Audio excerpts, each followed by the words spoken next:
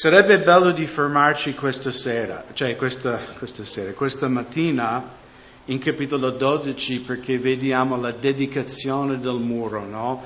Hanno completato già il lavoro, ma qui c'è questa cerimonia di dedicazione che è molto bello. Sarebbe bello finire il libro qui, ma purtroppo c'è capitolo 13, in cui Neemia è per un periodo assente.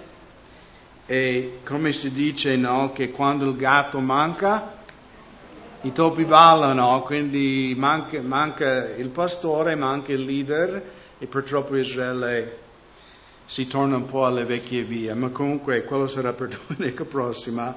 In capitolo 12 abbiamo questa cerimonia di dedicazione. Anche in capitolo 12 c'è questo elenco, comincia con questo elenco dei sacerdoti, dei leviti. In versetto 1 questi sono i sacerdoti leviti che tornarono con Zorobabel, figlio di Shealtiel, con Jeshua, Seria, Geremia e Esdra.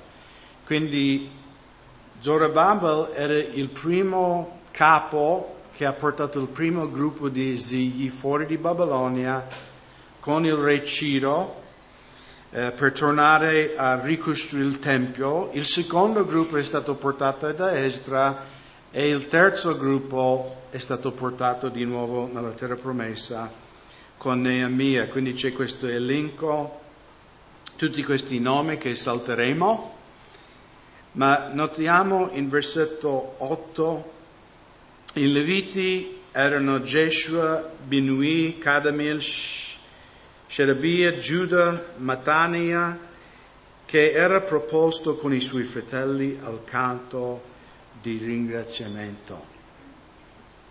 È bello qui che questa cerimonia di dedicazione comincia con ringraziamento. Noi dobbiamo avvicinarci a Dio riconoscendo chi Egli è, chi noi siamo e quando facciamo questo non possiamo fare a meno di ringraziarlo. Se volete girare un attimo in Salmo 100, un salmo molto breve, solo 5 versetti.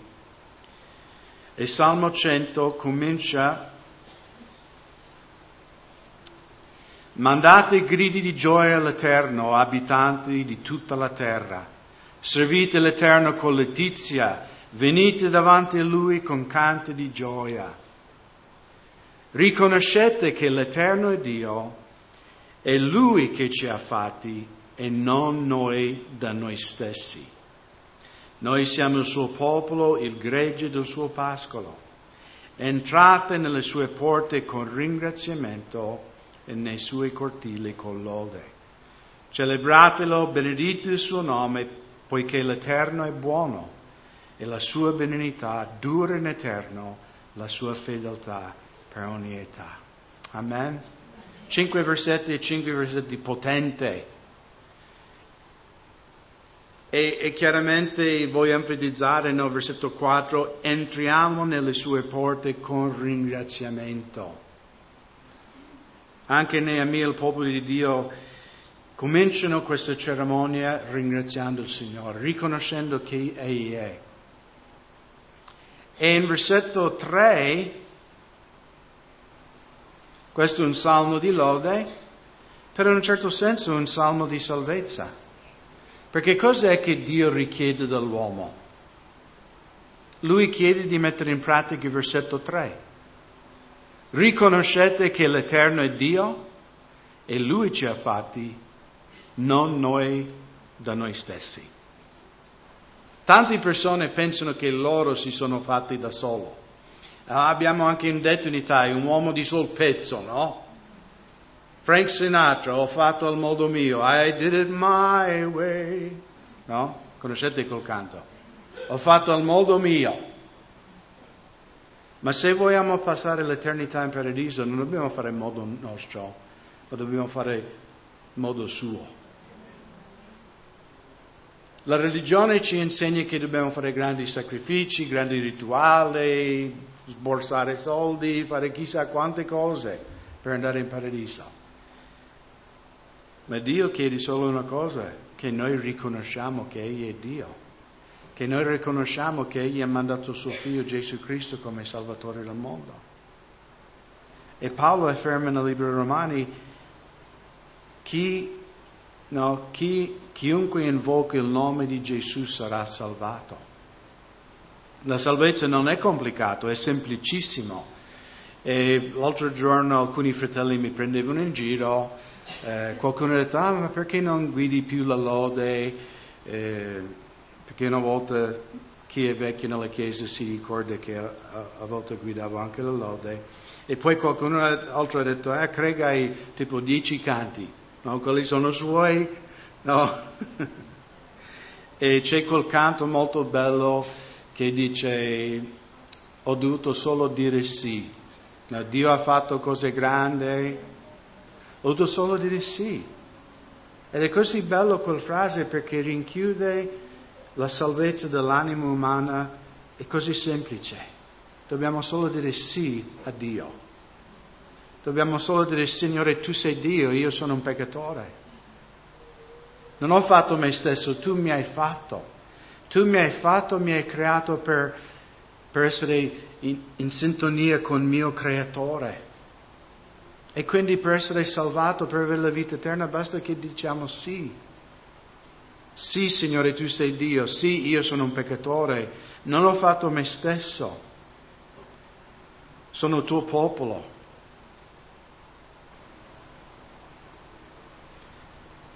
E quindi anche noi, quando riconosciamo che l'Eterno è Dio, che Lui ci ha fatti, che noi siamo il suo gregge, che Lui ci ama, allora non possiamo fare a meno di entrare alle sue porte con ringraziamento. E anche in versetto 2, no? Servite l'Eterno con letizia, venite davanti a Lui con canti di gioia. Il cristianesimo deve essere gioioso. Se noi non siamo gioiosi nel nostro cristianesimo, c'è qualcosa che non va. Il cristianesimo non è vestirsi di nero, no, frustrarsi, mea colpa, mea colpa, mea colpa. Non è questo il cristianesimo, questo è religione. Dio vuole che noi umani siamo gioiosi. Quanti di voi avete figli? Voi volete che i vostri figli vanno sempre in giro in casa così triste? Oh mia, la mia vita è una miseria. No. Saremo genitori pazzi. Noi genitori vogliamo il meglio per i nostri figli, vogliamo che vivano la vita alla pienezza, che sperimentano ogni bene e benignità che esiste su questa terra. E sapete che Dio vuole la stessa cosa per noi.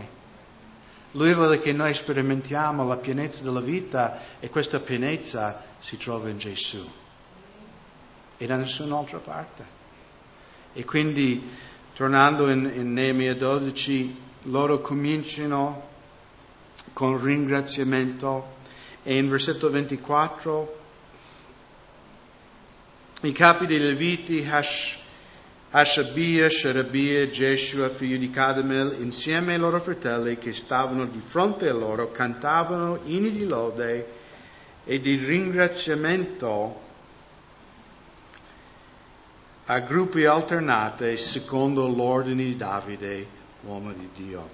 È molto importante qui, ogni cosa che faceva Neemia era secondo la parola di Dio. Quando la Chiesa o quando la nostra vita individuale segue la parola di Dio, noi saremo benedetti. Noi sperimenteremo la gioia, la pienezza della vita. E poi in versetto anche 27, alla dedicazione della mura di Gerusalemme mandarono a cercare i Leviti di tutti i loro luoghi per farli venire a Gerusalemme per celebrare la dedicazione con allegrezza, con lode, con canti, cembali, arpe, eccetera. E quindi di nuovo, se il nostro cammino non è gioioso, c'è qualcosa di storto nel nostro cristianesimo. E di nuovo, non voglio dire che un credente non sperimenta tristezza o difficoltà o lutto, perché Gesù ha detto che la pioggia cade sul giusto e ingiusto. Anche a credente accadono cose brutte. Ma io penso che la maggior parte del tempo dovremo sperimentare gioia. E sapete perché? Perché la nostra gioia come cristiani non è fondata sulle circostanze della vita, ma è fondata su quello che Cristo ha fatto per noi. Se noi fondiamo la vita sul materiale, sul lavoro, su relazioni umane, cosa succederà? Saremo sempre delusi. Ma se la nostra gioia è fondata su quello che Cristo ha fatto su quella croce, una cosa eterna, immutabile, allora anche noi avremo una gioia costante, anche nella tempesta. Ed è così bello di vedere il cambiamento del popolo di Israele. Come erano quando è arrivato Neemia? Triste, un obbrobrio, oppressi, sconfitti. Ma adesso sono mutati in un coro di lode. Tutta la nazione di Israele. E si trovano lì per celebrare che il muro è stato completato. Anche perciò noi cominciamo il nostro culto con canto di lode, di ringraziamento, perché noi entriamo nella presenza di Dio così. Poi in versetto 30, i sacerdoti leviti si purificarono e purificarono il popolo, le porte e le mura. Quando noi abbiamo riconosciuto chi è l'Eterno, che Lui ci ha fatti e noi non abbiamo fatto noi stessi, il secondo passo è che il Signore ci purifica con il prezioso sangue di suo Figlio. È l'unico modo che un uomo può essere purificato, attraverso quel sacrificio. Infatti l'Apostolo Paolo in 2 Corinzi 5 scrive che colui che non ha conosciuto peccato è diventato peccato affinché noi diventassimo la giustizia di Dio in Lui. Quando abbiamo conosciuto Gesù c'è stato scambio divino. Cristo ha preso su di sé il male, il nostro peccato, e noi per fede abbiamo preso la sua giustizia. Perciò la nostra gioia è fondata su una cosa immutabile. Perché se io perdo il lavoro cambia il mio rapporto con Gesù. Se brucia la mia casa cambia qualcosa in quello che Cristo ha fatto per me? Assolutamente no. Se mi fanno complimenti o se mi insultano, comprendete, fratelli? Quando noi arriviamo con la maturità che la roccia è Cristo, noi non saremo smossi. Verranno le tempeste, ma come la nostra casa è fondata sulla roccia, potremo stare retti e forti. Poi in versetto 31, poi io feci salire sulla mura i principi di Giuda e formai 2 grandi cori di lode. Il primo si incamminò a destra sulle mura verso le porte dell'Etame.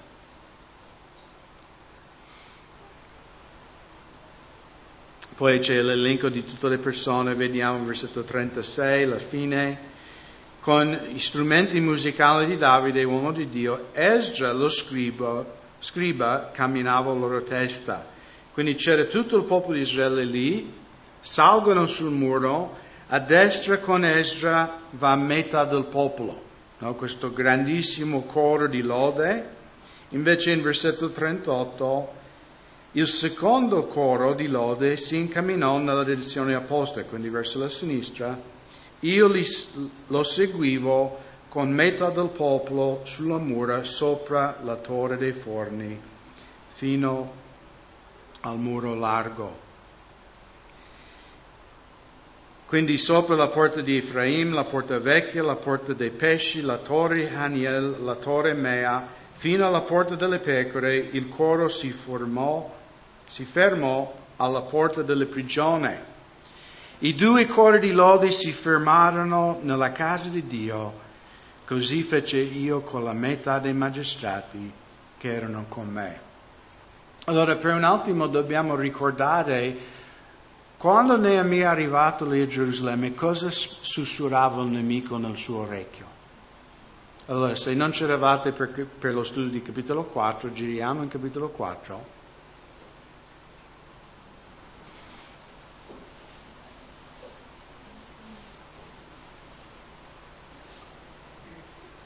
E ricordate che ci sono adesso migliaia di persone sopra questo muro che stanno lodando il Signore.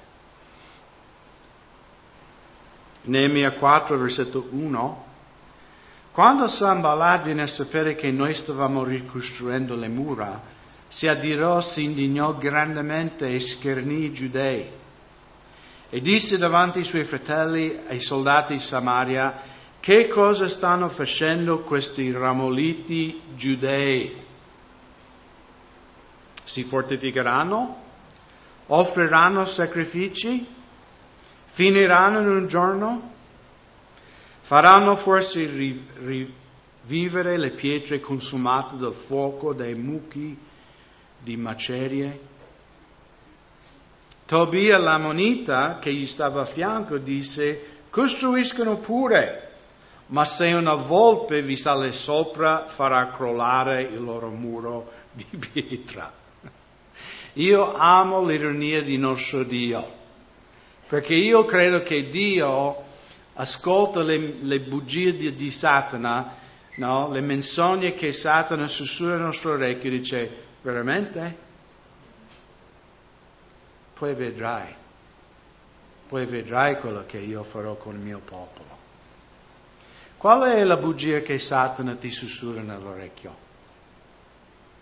Cosa stai facendo? Sei un cristiano ramolito? Cosa vuoi fare? Vuoi portare la tua famiglia a Cristo? Vuoi portare i tuoi colleghi a Cristo? Ma tu non farai mai niente. A me mi sussurra, cosa stai facendo qui a fare pastore? Cosa stai facendo a fare questo nuovo locale?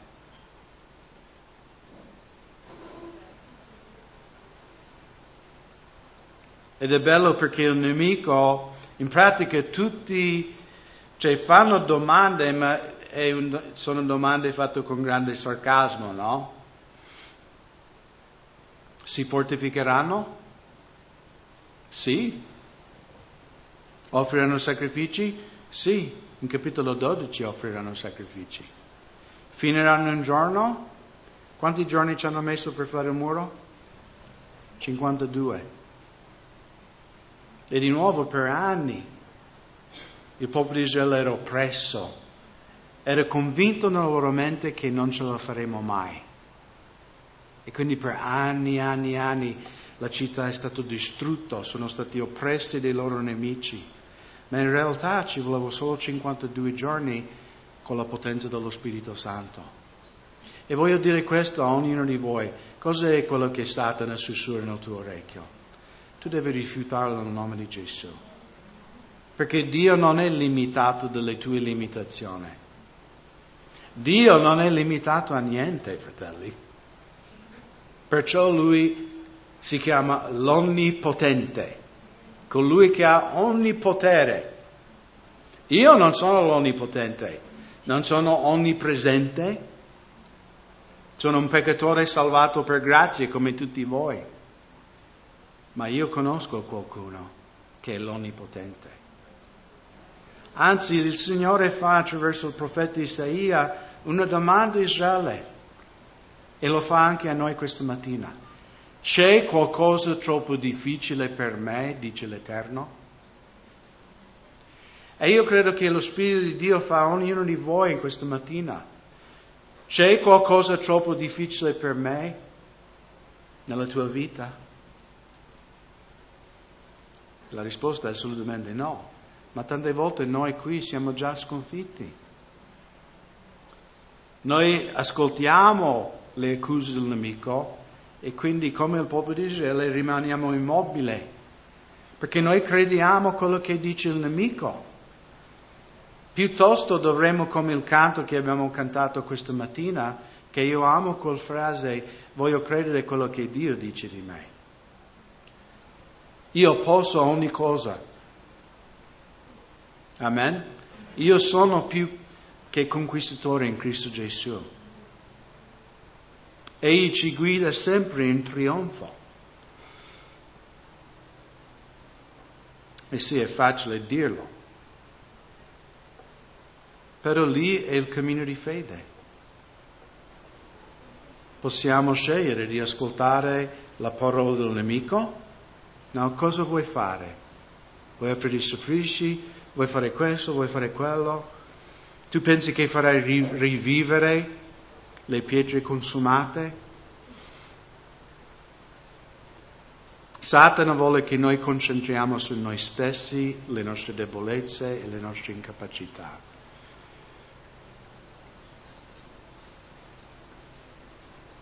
Ma Dio vuole che noi guardiamo il suo amato Figlio Gesù Cristo e che riconosciamo che con Dio niente è impossibile. Niente è impossibile.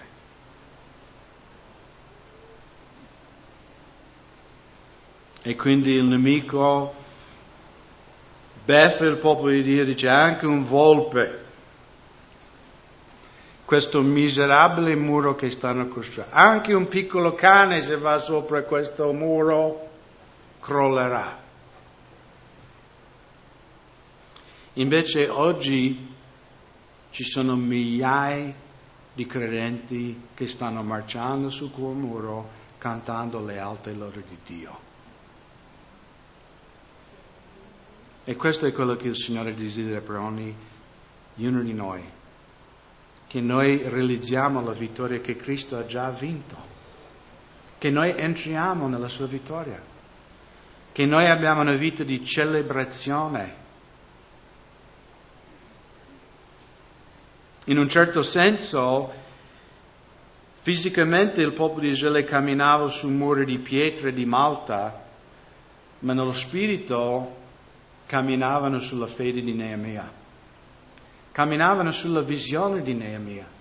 Perché ricordate, all'arrivo di Neemia è scritto che il nemico era preoccupato perché un solo uomo cercava il bene di Gerusalemme.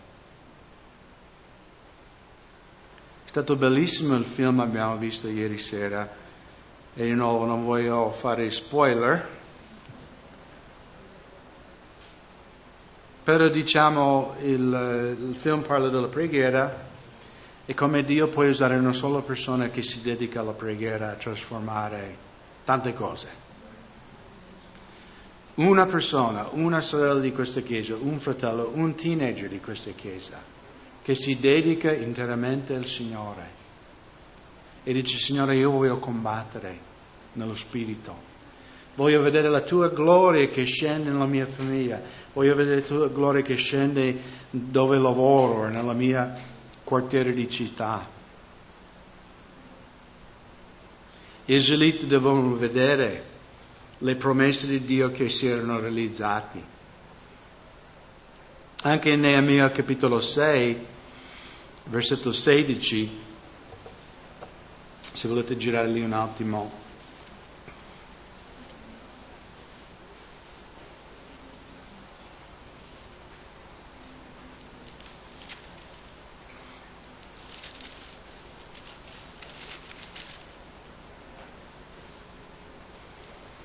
Quando hanno completato, la costruzione del muro, versetto 16, or quando tutti i nostri nemici lo vennero a sapere e tutte le nazioni che ci stavano intorno lo videro, si sentirono grandemente abbattuti, perché si resero conto che questa opera si era compiuta con l'aiuto del nostro Dio.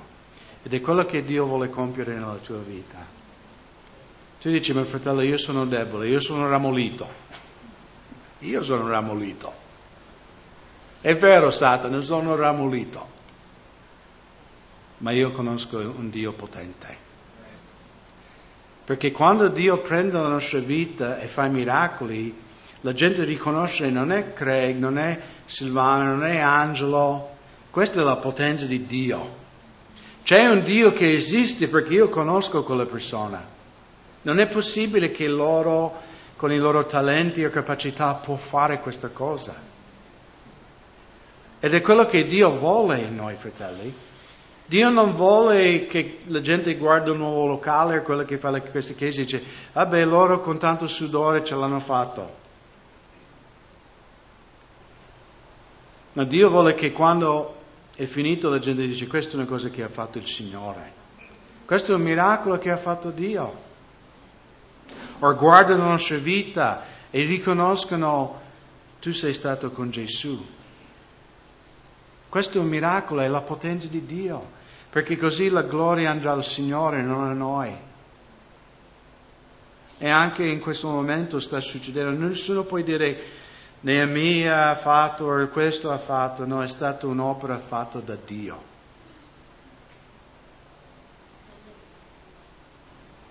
Quindi stavano camminando sulla fede di Neemia, sulla visione di Neemia, come anche Pietro, ricordate nel Vangelo quando Gesù si avvicinò ai discepoli in mezzo alla tempesta e Pietro ha riconosciuto che era il Signore. Ricordate cosa poi disse Gesù a Pietro? Ha detto solo una parola: vieni. Che Pietro ha chiesto: Signore, posso? Lui ha detto: vieni. E Pietro, la Bibbia ricorda, ha camminato sulle acque.